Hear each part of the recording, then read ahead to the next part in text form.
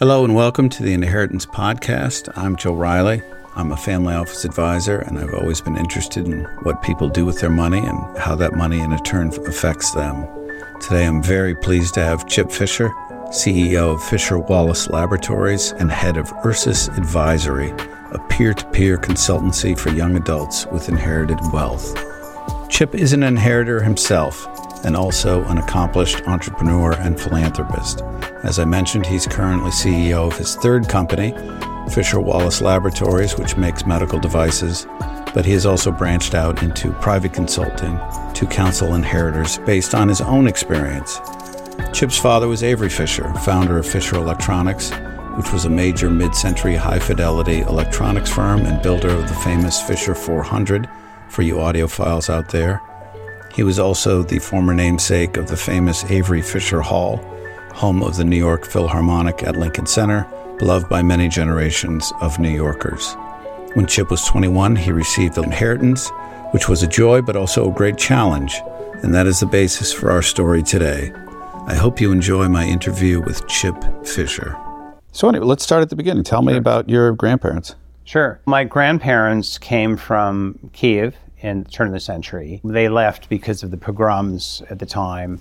Around 1905, my grandfather, his father had been a soldier in the Tsar's army in the late 19th century, and as a result of his service had been given the chance to live outside of the ghetto. So they had a leg up financially and socially, and then my grandfather was born into that, had the ability to rise into the middle or upper middle class, and was, when he left at the time with 5 children and a 6th on the way, basically running the equivalent of Brooks Brothers, a large department store in Kiev. And he had a great job, and they were settled and very much integrated at the high end of the Jewish community. They left very suddenly, came over here, obviously struggled most of their lives, but my grandfather managed to get a foothold, start a business which lasted into the Depression and then collapsed, unfortunately, like many at the time, running a clothing emporium. And my father was born in 1906. He was the last of 6 children, the only one born here, which made him a little bit different and did not bring with him any taste of the old world. He was very much the American amongst his siblings who had grown up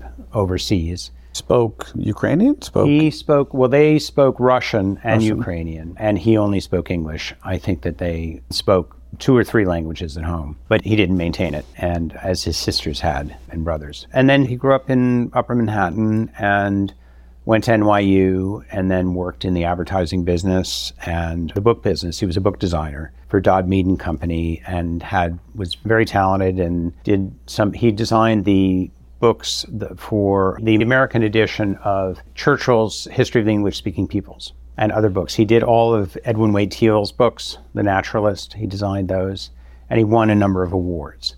But what he was really interested in was his hobby, which was high fidelity. And so he started his hi-fi and stereo business in 1937 and then grew it and then turned into a large business, which he sold in 1969. So that's a very short narrative of the early history of my family. And then I was born in 1956. I'm 66 now, and was born more towards the end of his career. How do you think your father transitioned from his life previous to the sale of the business to afterwards? How do you think he reconstituted himself? I think he struggled with not having the responsibility of a large company to run. And I don't think that he really thought about having a second act. I think many people back then, men and women who exited from very important positions, didn't have the second act figured out as they left. It's still a problem today, I think, and many books are being written about that. And I've read a number of them, like David Brooks wrote one recently. And it's a real challenge. It was a real challenge for him. And I saw him struggle in terms of trying to find something to fill his days in doing something meaningful. He was on a number of boards and my parents did a bit of traveling, but he was always very engaged, but restless. And I don't think he really had a great transition to something else which would have carried him for the last, say, 10 or 15 years of his life. So what did he transition into? Did he think of himself as a philanthropist? Did he think of himself as a business advisor? No, he was really a philanthropist. And he was, to his great credit, he was very deeply involved with Lincoln Center, certainly in the mid-'70s, with the transformation of Avery Fisher Hall and its reconstruction, which is an interesting story in itself. And that lasted until the late 70s. So the first 6 or 7 years of his full retirement, he was very engaged, but not as much after that. I don't think he really thought of something that would really uniquely challenge him after that project was over, unfortunately, or he didn't find something that he found thoroughly engaging, which is tough. And he also didn't, and this is not meant to throw shade, he didn't have a lot of hobbies. And I learned from that because in order to live a full life, no matter what your economic circumstance is, you have to have sort of your own third world of interests. It doesn't matter what you do. You can have a broad number of interests, you can have a narrow number of interests, but whatever the package is, you have to stay engaged in improving your knowledge of the world and also doing things that are relaxing and engage your mind in different ways, whether it's puzzles or playing bridge or backgammon or riding horses or having hobbies that engage you and also have, at a certain point, are not solitary, but have a social component to them. Did he talk to you about the business? Was there any particular reason for the sale? Did he talk to you about business in general? He did. He was very about talking to me, and I was very inquisitive. I really wanted to know why he was selling the company and why, and what was happening along the way. By the time I was about 10 or 12 years old, I started to ask questions. What happened to the company was that he was producing a very high quality product. And that was all great until Japanese and Taiwanese manufacturing started to become ascendant, which was really the early 60s. By that time, their economies had really started to boom, and they were able to produce products very reasonably. And he did a lot of overseas manufacturing as well later on. Some of the manufacturing stayed in the United States and some of it went overseas. But what he discovered, the turning point of selling his company actually happened in 1964-65.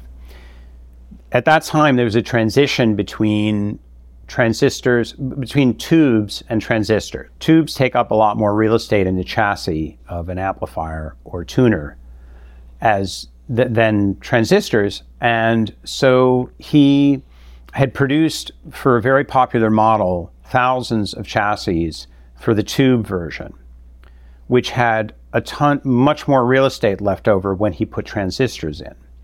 So what he did in one very popular set, which changed from tubes to transistors, is there had been these wires in one section of the chassis which were no longer needed. But to fill the space, he kept the wires in, but they didn't connect to anything. An overseas manufacturer copied his set in every single detail, including, because they didn't know why they should eliminate it, the fake wires that were in the back of this chassis.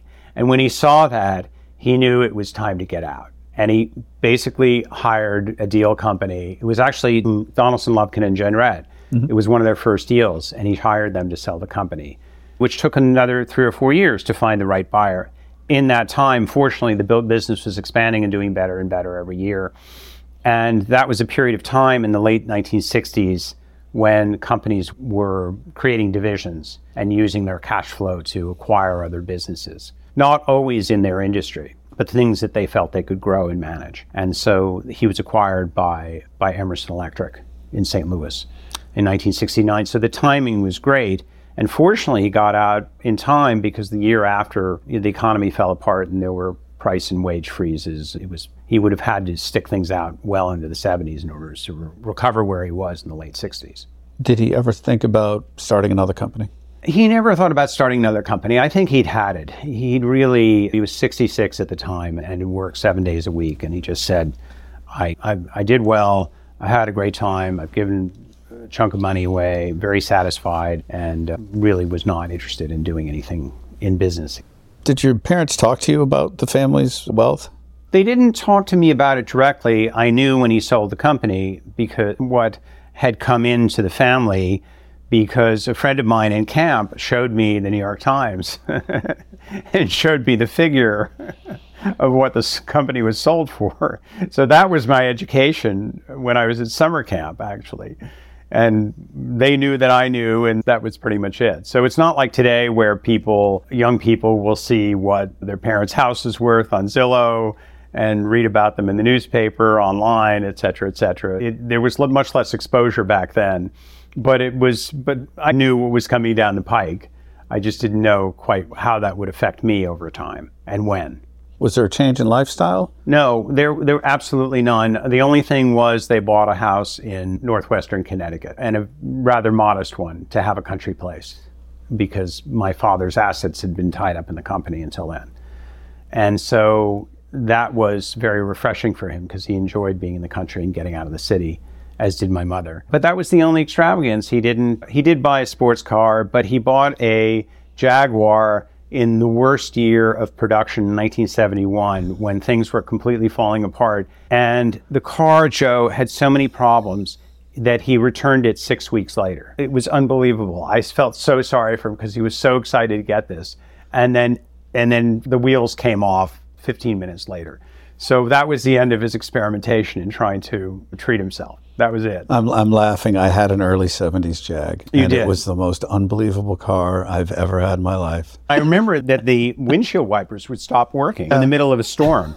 I didn't have to worry about that. It would not start in the rain. So that's the only time he treated. So the answer is, he really didn't change his lifestyle. It was very comfortable. We lived a very nice, quiet, upper middle class existence in Manhattan, in essence. And which was really very comforting to me, because I think if it had changed them dramatically, it would have had a very different effect on me. And they traveled nicely and comfortably, but always somewhat modestly. And I rather admired that about them, and that's something that I've always tried to teach my children, to be able to enjoy themselves at a reasonable level of comfort, because anything above that is nice but not essential. Were there ways that you felt different from the other folks that you grew up with, from your peers, or did you more fit in? I fit in for the most part, and I tended to spend time with my friends regardless of their financial position. A lot of the friends that I had would say in college, I had the advantage of being able to do things that were a little bit more extravagant than what the average student did, because I had friends who had a bit of money, which we never talked about, but quietly we knew. But our extravagances were nothing compared to the kind of things that I see go on today with children of wealthy people. And I don't say that in judgment, it's just a very different time. We had very modest luxuries. We would go to a nice restaurant, or we'd rent a car and go somewhere. But we didn't do anything really extravagant. And most of my friends were very cautious about money, actually. They enjoyed it, but in small increments. What were your parents' expectations for you? My parents' expectations were that I would work hard, find something to do it well, and that I would also follow them in terms of doing good things for other people and being involved in philanthropy. And I started at a very young age sitting on boards. I was a founding board member of City Harvest, which collects surplus food, which is now a large agency. I started that. I didn't start it. I was on the board literally within the first 18 months, so essentially a founding board member. And I was involved with the Street Tree Consortium in New York, which deals with street trees and their maintenance, which was very interesting. And I now, as a hobby, prune trees upstate, voraciously, I must say. It's really a great passion of mine. I find being in the outdoors and sculpting trees to be very therapeutic. And I've been involved with the Avery Fisher Artist Award Program, which my father started, which will be 50 years old in 2024, next year. And that's been delightful, because we discuss the careers of these emerging artists and see who is worthy of being recognized. And it's a very interesting process. It's very quiet and private. And then we announce between 3 and 5 winners every year, who are all extraordinary emerging artists. And it's really, there's a money prize, but it's really more the honor of being recognized in this fashion. And then they also have a Lifetime Achievement Award for the Avery Fisher Prize, which is for someone who's really well along in their career, who's usually 35 to 50 years old and has had a very strong career in music. What did you study at school? I was an English major, and I really enjoyed. Yes, and he'd been an English major. And my partner who runs our company, had been an English major? He was an English major, and my partner who runs our company is also an English major. I think writing is, obviously, you want to know something about the business that you're going into. But in the business that we're in now, that I own with my partner and others, is something where we understand what we're doing, but we have hired other people who are experts in developing the company to assist us in moving the company to the next stage, which has been an interesting process. But I think being able to write and to communicate well in business is a very vital skill. It's not something that everybody does well, but it's something that I always admire when someone can present a thesis or an idea in a deck or in a description of a product. And so that's something that I think is a very valuable skill in business. But I always was very interested in business. My father actually wanted me to be a doctor. And when he visited me after freshman parents' weekend and I told him I wasn't going to be a doctor, he was very disappointed. He felt that the commercial world was beneath me. And I said, it's not. And I'm just as scrappy as you are. And I really want to do something. Did you feel like you were in the shadow of your father? Have you reconciled that? I have reconciled it. And I think I'm a very different person. I'm very proud of his achievements. I think that the family has a wonderful legacy. I always admired what he did, and I wasn't necessarily trying to duplicate it. I came to a point of comfort where I realized I had to make my own statement, no matter how small or large, and to be my own man. Clearly, living in the same city where his name is very prominent has been a challenge here and there. And it was more of a challenge, I think, when he was alive. And he died when I was 37, so I was quite young when he passed. In my 20s and early 30s, it was still a little bit of a challenge. But I think the pressure was really more self-induced than anything else. It wasn't pressure that he put on me. And I started companies very early in my sort of mid-20s. And I was very ambitious to just do my own thing in areas that were of interest to me, but also to be cultured and to have. And I guess I would say I had the luxury of having a broader life than he did at that age, because I was hustling, but not quite perhaps at the same levelist pace that he had been. I enjoyed the fact that I could range broadly and have other interests in the arts and sports and reading and to doing things that were more on the cultural side, which is one of the reasons that New York is so great for me, because I can do all of the things that are well represented here and have done them over the last couple of decades. So I've always stayed engaged in that way. And that's something that distinguishes me from what he experienced. And obviously, he didn't really have the time to do the things that I had the luxury to do. And I'm grateful for that. But that's what distinguished us. Do you think of yourself as wealthy? I think of myself as being very comfortable. I think in this day and age, there are so many different levels of wealth that it's hard to know where you fit in. I think if you have your basic needs met and you live within your means, which I do, then you're doing well, not putting excessive pressure on yourself, other than to try to continue to achieve things within a certain range and not to take excessive risks that might completely change your lifestyle, which I've never done. So I've always been, one of the things he taught me was that even in good times, you have to be cautious and studied about what's happening. You can't start being trigger happy about investing or in starting new companies that you don't really know a lot about, or that you're not willing to commit a lot of time to learning. So I've always had a sense of caution at the end of the day that was instilled in me by him. And also the great thing, although I get teased for it once in a while, is that I'm thrifty, because he grew up during the Depression and came of age during the Depression and couldn't get a job, and then was fighting all sorts of other forces were working against him early on and had a very tough go of it. So I think he developed a very thick skin and was very cautious about money and making it and trying to survive, which I think was something that he passed on to me. But I think it's a good thing, because things can change very quickly. We've seen the world recently come undone in many ways, and in ways that we didn't expect. And so I think if you're going to play the long game, you have to live your life at a certain pace, and you have to be studied. It doesn't mean that you shouldn't take risks. You absolutely should, because otherwise it's boring. But you have to do it within a certain range. So I would say, in answer to that, I've always felt that I was comfortable. In broader terms, yes, someone from the outside would say that I was wealthy. But there are so many different levels of living and spending now that didn't exist, say, 20 or 30 years ago. Different tiers that I'm not in. I have friends who are in these very high tiers, but I'm not a part of that world, nor do I really choose to be. But I'm not envious. I'm very proud of my friends who are self-made, who've worked enormously hard. Why wouldn't you want to be a part of that world? The things that I really like doing, Joe, for the most part, aside from a certain level of physical comfort, are not expensive pursuits. I spend a lot of my time reading and doing things outdoors, playing sports.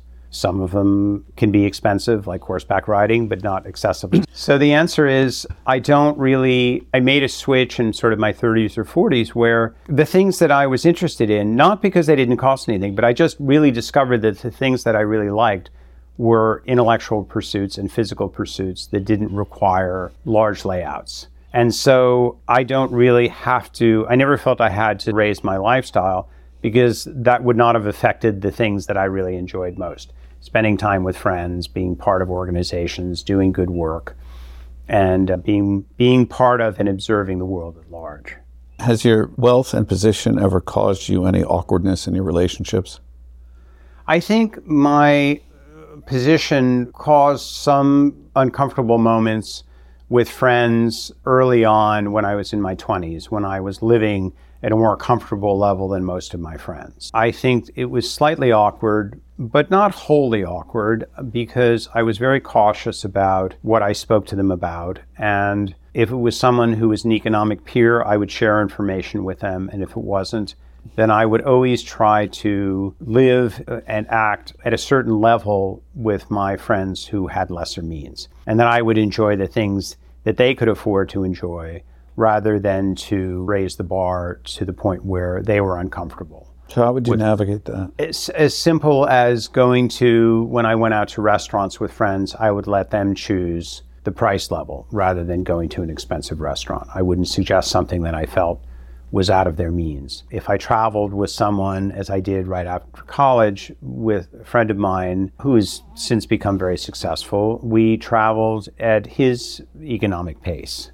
And we had a great time. We stayed in simpler places, but we were young, and I just didn't care. I preferred to enjoy someone's company in a time and place where they were comfortable with the pace, rather than my own, knowing full well that I could experience whatever I wanted to experience later on privately without having to put pressure on them financially. And I think that's a very important thing. And I think young people who inherit money now really have to be very conscious of that. And negotiating that is not easy, because many times you want to be with people who are of good character, whom you enjoy, but there is that economic separation. And it's a question of, do you pay for things?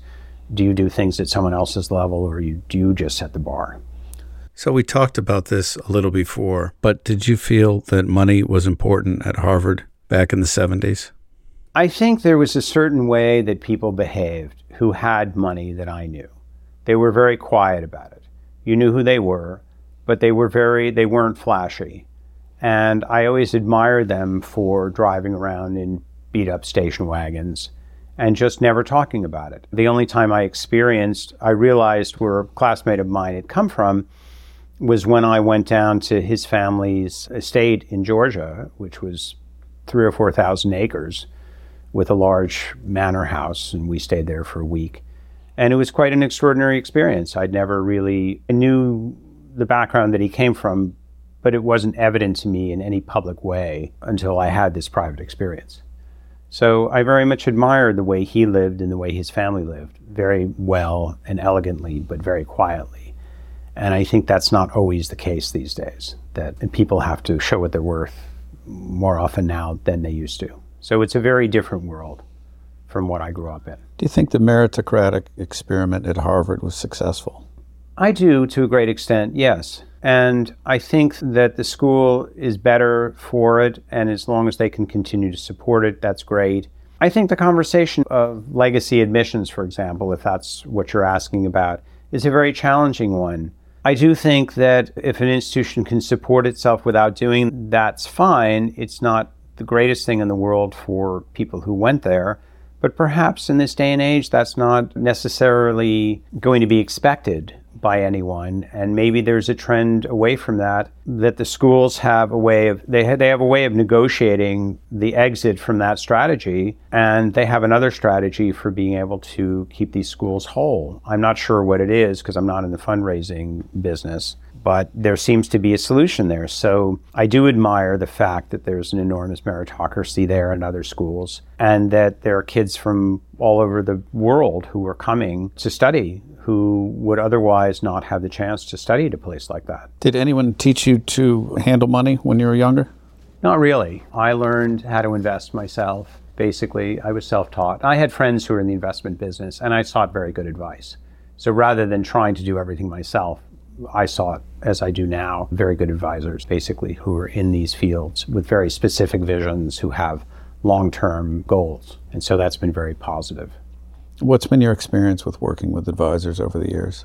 How do you find a good advisor? How do you know you've got a good one? It's a challenge. You have to really keep your ear to the ground and talk to a lot of people and see how people's investment strategies pan out over time, what their experience has been, how seasoned they are, what their perspective is. It's quite something. The question process is very challenging, especially for an individual investor. But I've been lucky to be in a world where I have a lot of friends who are either in the investment management business or have taught me things that I didn't know, which have given me great confidence in terms of being able to make decisions on who to hire. But it is a challenging process.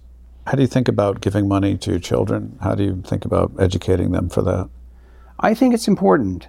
I think that the first thing you have to do is really train your children to have good values, to respect money, to understand its origins, where it's come from, how it was made, how it was managed, and the fact that it can, with poor management or high spending, disappear very quickly and not reappear again. And so I think a certain reasonable level of thrift and paranoia is not a bad thing. There are pressures against young people who inherit money in terms of pushing them to spend faster than they used to, because there's so many options for doing so, whether it's dining out, travel, acquiring cars, the whole clothing and accessory kind of adult toy business, meaning I'm talking about blenders and I'm talking about normal things that adults would buy that they fill their houses with, that there's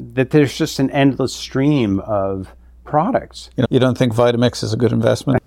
It is. There's an example where if you buy something, I think the biggest lesson that I've taught my sons is there's nothing wrong with buying great things, but you want to buy things of value that will last. A pair of shoes that'll last 20 or 30 years, which are beautifully designed and beautifully built. And so you pay a lot more for them because they're going to last. Something like that. There are many different examples. And so if you surround yourself with fewer things of greater quality, your life will be better, that you appreciate what you have.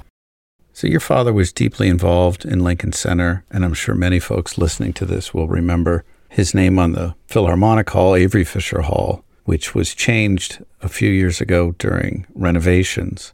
What was that process like? Yes, it was agreed to in principle that it would be in perpetuity, actually. That was in writing. And then it really was a matter of whether the heirs would agree to change the name, which we almost immediately agreed to do because we felt that a naming opportunity would be the only way for them to move forward. We were not in a position to write the check to renovate the hall. It was a very large number. And so the only way to kickstart that was to relinquish the naming rights. So I think Lincoln Center came along, we did the right thing, in our opinion, and that was the end of it. And so it was the end of the discussion. But at the end of the day, we exited very amicably and very quickly. And then the hall was renamed, a gift was made, and they also raised a good deal more money to finish the renovation. So I think our move was very positive. I don't see it as a controversy, personally, and I think that everything went pretty smoothly, actually. So what do you think your father's legacy is? At this point, I think, Joe, that his legacy is still the Fisher Prize and the Fisher Artist Program. There's still that endowment that was separate, and that's grown over the years. And we have the ability to give substantial prizes to young musicians every year and to recognize them for their achievements and their hard work. So I think his legacy is still very much alive. So let's talk about what you're doing now and how you transitioned into this. I started Ursus Advisory because I'd always been thinking about ways to help young people with inherited wealth, especially because I really didn't get any advice from my peers or anyone else when I was starting out.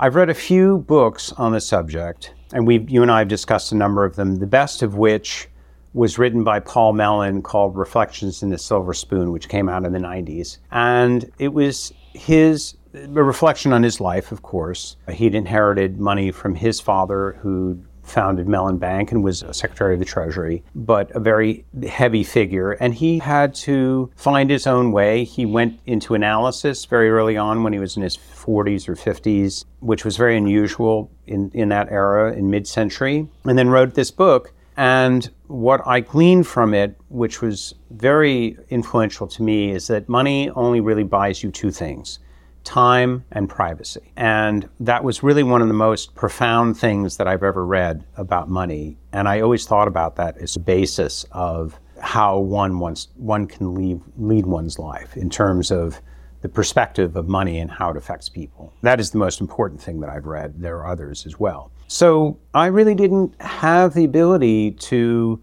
discuss money with my moneyed peers. None of them really wanted to discuss the topic, except very lightly. And there were no peer groups. There are more now than there used to be. Why do you think that was? I just don't think it was the thing back then, Joe.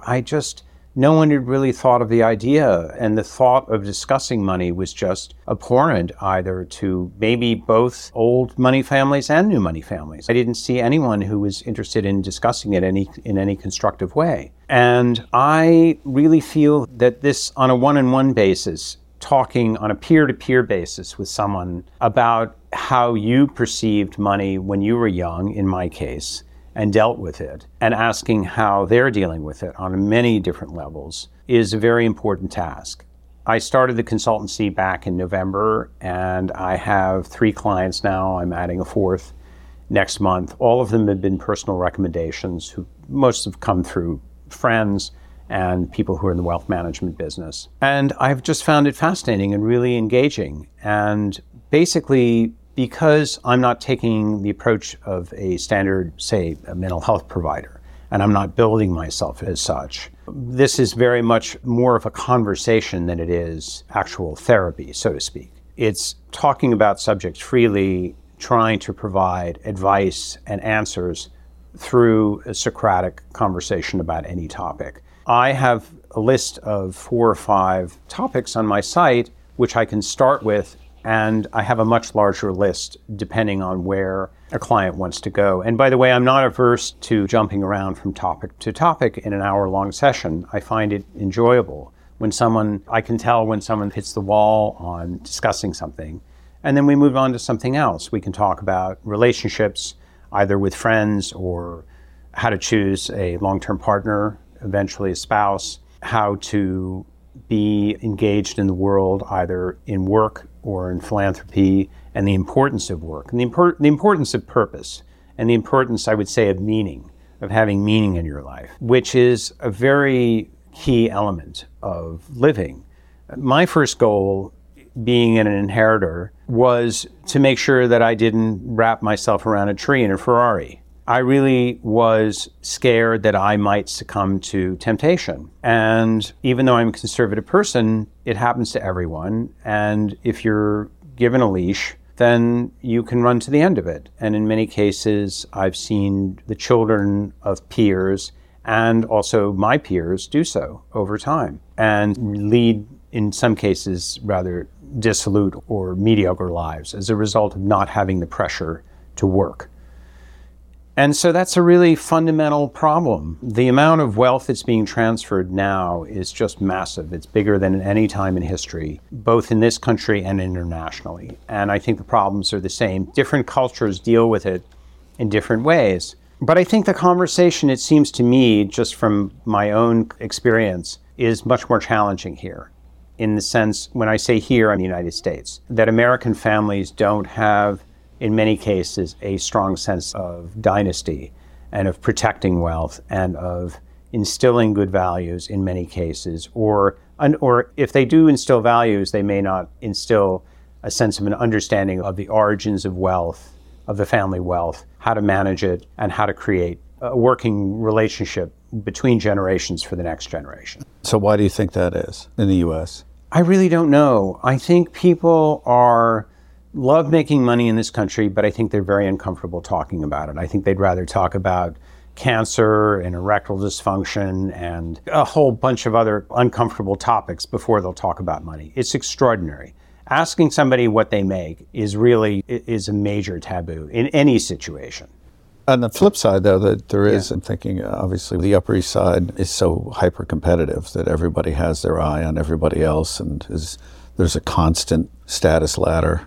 In New York in particular, you have to eat what you kill, and it's tough. When I grew up, we grew up around here in the 90s on Park Avenue, and the friends that I had, many of them had parents who were professionals, who were doctors and lawyers, and some of them were professors, and they may not have lived on Park, but they would live nearby. And so everybody found a place to live. And the city was expensive, but not completely unreasonable. And now I think it's changed. It's become much more polarized. And it is very challenging to make a livable living, so to speak, and live in New York City in most of the boroughs. It's quite challenging. It's really tough. And yet, there's so many young people who come here with the dream of the city of Oz, so to speak, which is the city of green, etc. And I think that it's a never-ending dream. It's a very magical place, unlike any other city in the country. Other cities are challenging as well, but not as challenging as New York.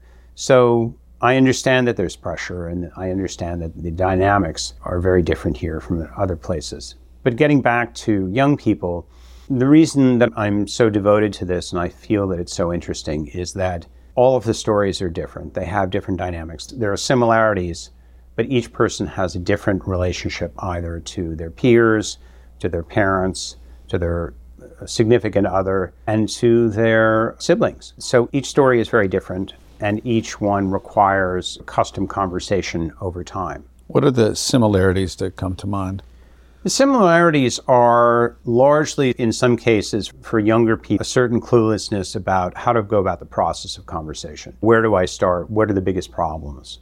And what do I attack first? And so my philosophy is really to attack the subjects that are most troubling rather than the least troubling, and to start with conversations that are a little bit, not totally uncomfortable, but have some level of discomfort, and then introduce them and then back away from them and talk about easier subjects, and then come back to the more difficult tasks. That's the art form that I have developed, and I find that works very well. I know I'm pretty intuitive, and because I have relatively young children, they're young adults, I have a sense of what their generation is thinking about and trying to grapple with. In a changing world, in a very public world where there's the stimulation is enormous and much greater than it was. That private world that I grew up in when I was in my 20s doesn't exist anymore. Everything is very public and open and stimulating, and at a certain level exhausting. It's exhausting for everyone, but it's especially exhausting if you're young and impressionable, and if you're young and impressionable and trying to figure it out.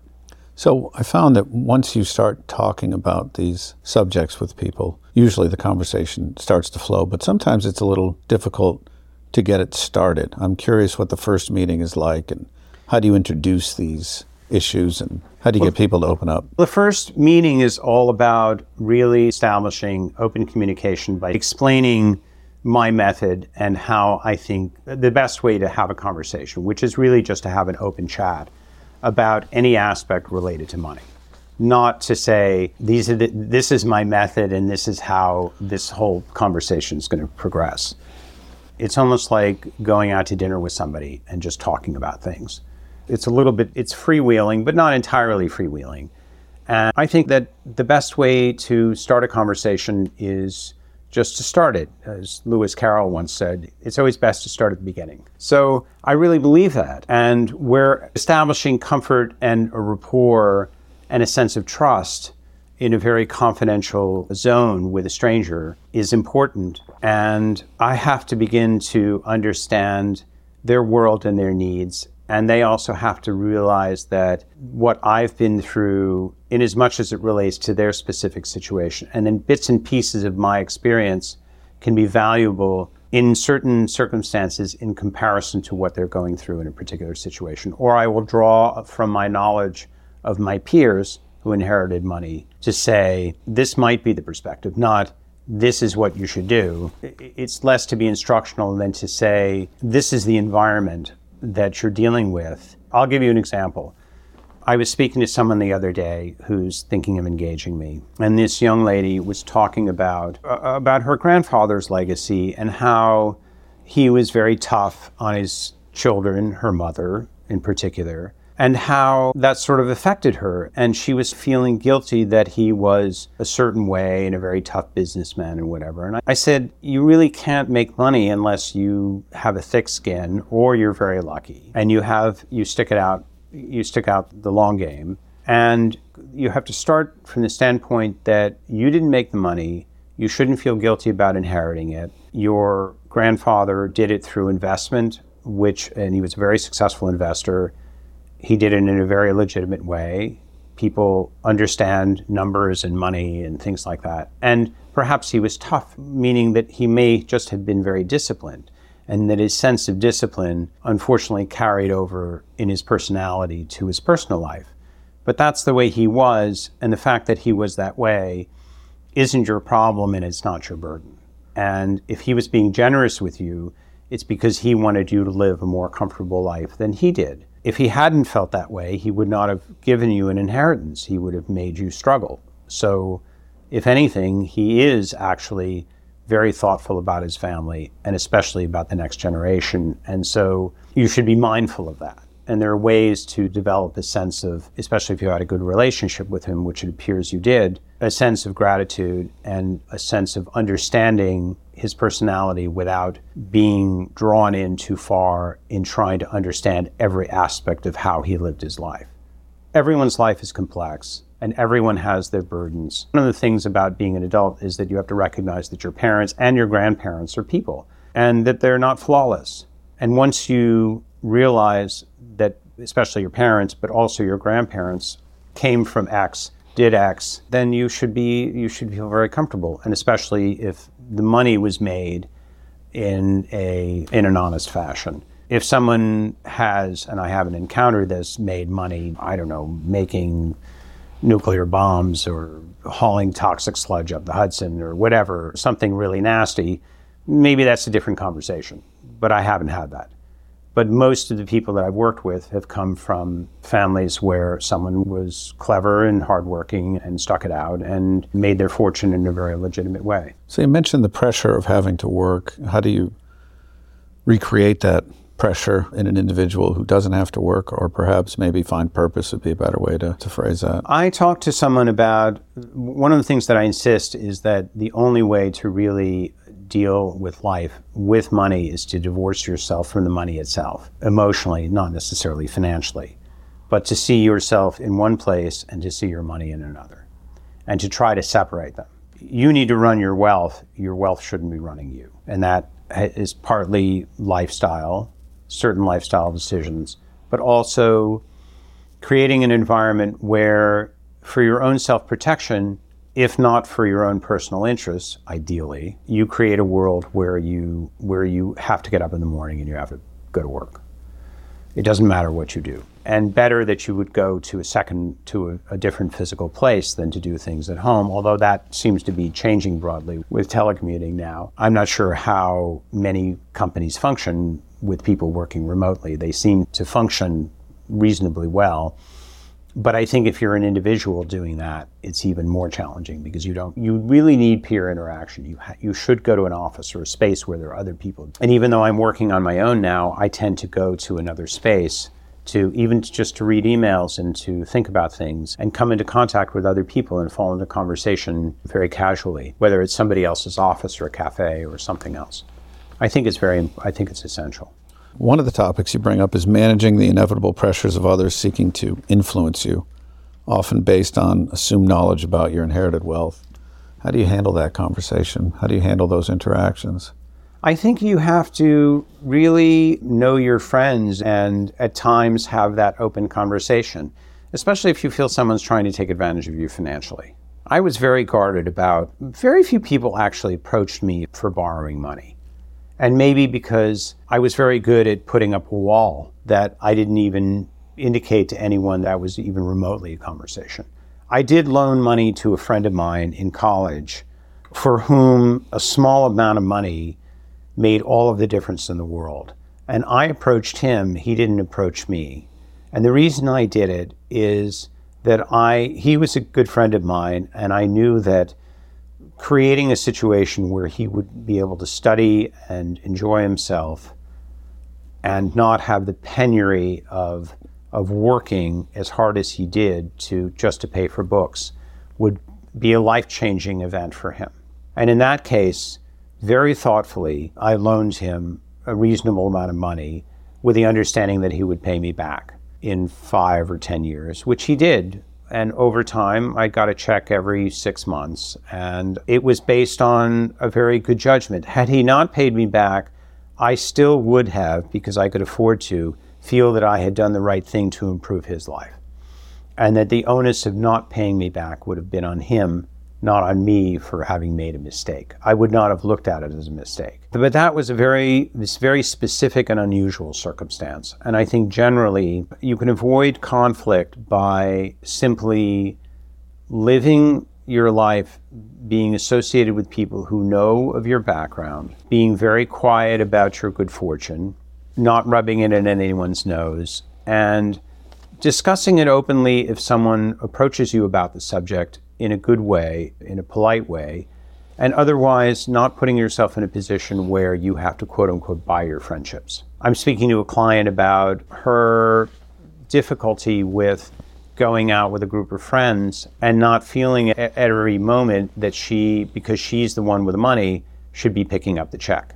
She's really struggling with that. And whether her friends perceive her as a piggy bank rather than a true friend. And I said, there's only one way to find out.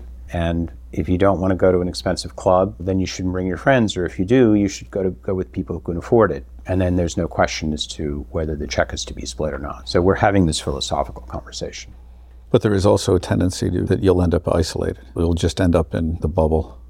I think you have to take that risk, Joe. Yeah. I was very willing to risk that sense of isolation and to just live my life comfortably at times without the dialogue, internal or external, of whether I should hang out with people that perceived me in a certain way. I think there was always a struggle for people. When I had my first job at IBM, a friend of mine and I made friends easily there because I enjoyed what I did, even though we were from different backgrounds. One of the managers there said to one of my friends, "Why does he even come into work every day?" Which I found I found it offensive and shocking, but at the end of the day, I found it funny that they were so profoundly ignorant of anyone of means having a work ethic that I just laughed it off. But I have to say it did resonate, and I found it a little bit shocking that they would even have said it out loud to someone that they knew was close to me, as if that should get back to me.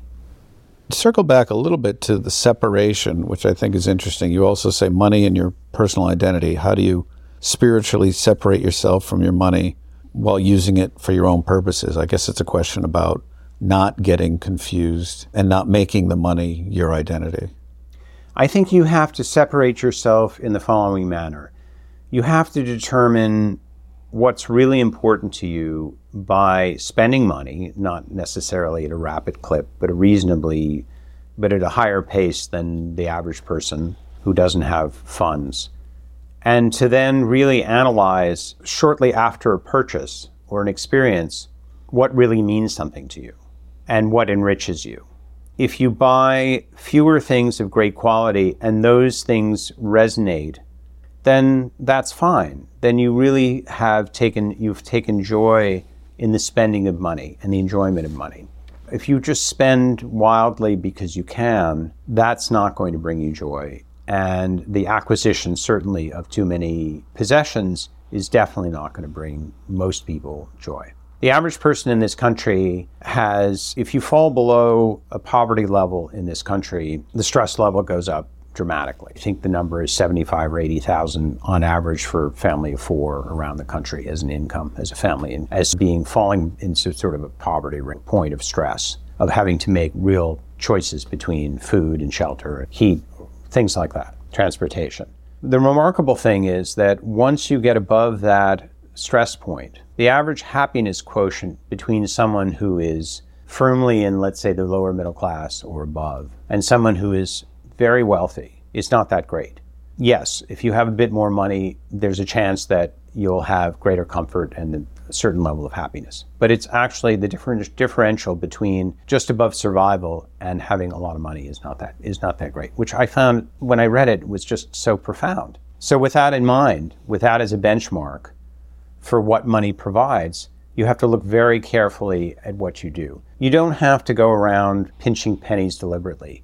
But it's not the worst thing. Thrift is not a sin. I think it's looked upon as a sin these days by some people. I think it's a great thing to do. And people took great pride in their thrift 50 or 100 or 200 years ago. That it was hard to acquire things. It was hard to make money. And there were so many things in life that happened. There were more recessions and depressions and changes in the economy that could profoundly change someone's life in a minute, that people saved, and they saved for a rainy day, literally, because they needed to have the funds to survive. And I don't think that philosophy, even though it doesn't necessarily affect you directly, is a bad way to live, is to be very cautious about how you spend money and also your personal experiences. Have you met anyone in all of your years in New York who has done money well? I think that I've met a number of people who've done it well, who are from great means, but have lived well within their means. A number of friends, including some who were self-made, who realize while they live very comfortably, that they've reached the limit of what their wealth can provide them on a daily basis in terms of their own happiness. Including a friend of mine I went to college with who started with nothing and is now extremely wealthy. But I would say that he lives at 10% of where he could if he were really engaged in having fun. And he has plenty of fun, but he's just very conscious of not, because of his peer group, and he wants to stay close to his own friends, and he's also very generous to them in a good way. But he really, having come from nothing, recognizes exactly what it is that makes him happy. And he has no desire to go to a level which would be equivalent to the people of his economic status and in terms of the way they live at a very high level. I think it's quite admirable and profound, and I really admire him for that. You mentioned that you had read the book, I don't know if it was the recent book on the Harvard Grant Study, which studied people over the course of their lives. What did you learn from the Grant Study? I learned from the Grant Study, from the last book, not the most recent one, Aging, that spending time with your family and your friends, having social interactions, having hobbies, and having things that were very simple and enjoyable, whether it's books or music or sports, things that we know are good for us but don't do enough of, are the things that really enrich your life, especially social interactions and friendships. And I see in many wealthy people, especially as they age, a greater sense of isolation, even in people who are physically fit, that they reach a point where they feel like having interaction with friends or social engagements is an effort, and that they don't need it anymore, and that they're fine being by themselves. And the ones who do that tend to dig themselves into a hole emotionally. Sadly, I witnessed my father becoming more and more isolated as he got older. And I'm not sure what it was, because he was still pretty fit physically, but he wasn't engaged. He wasn't a great listener.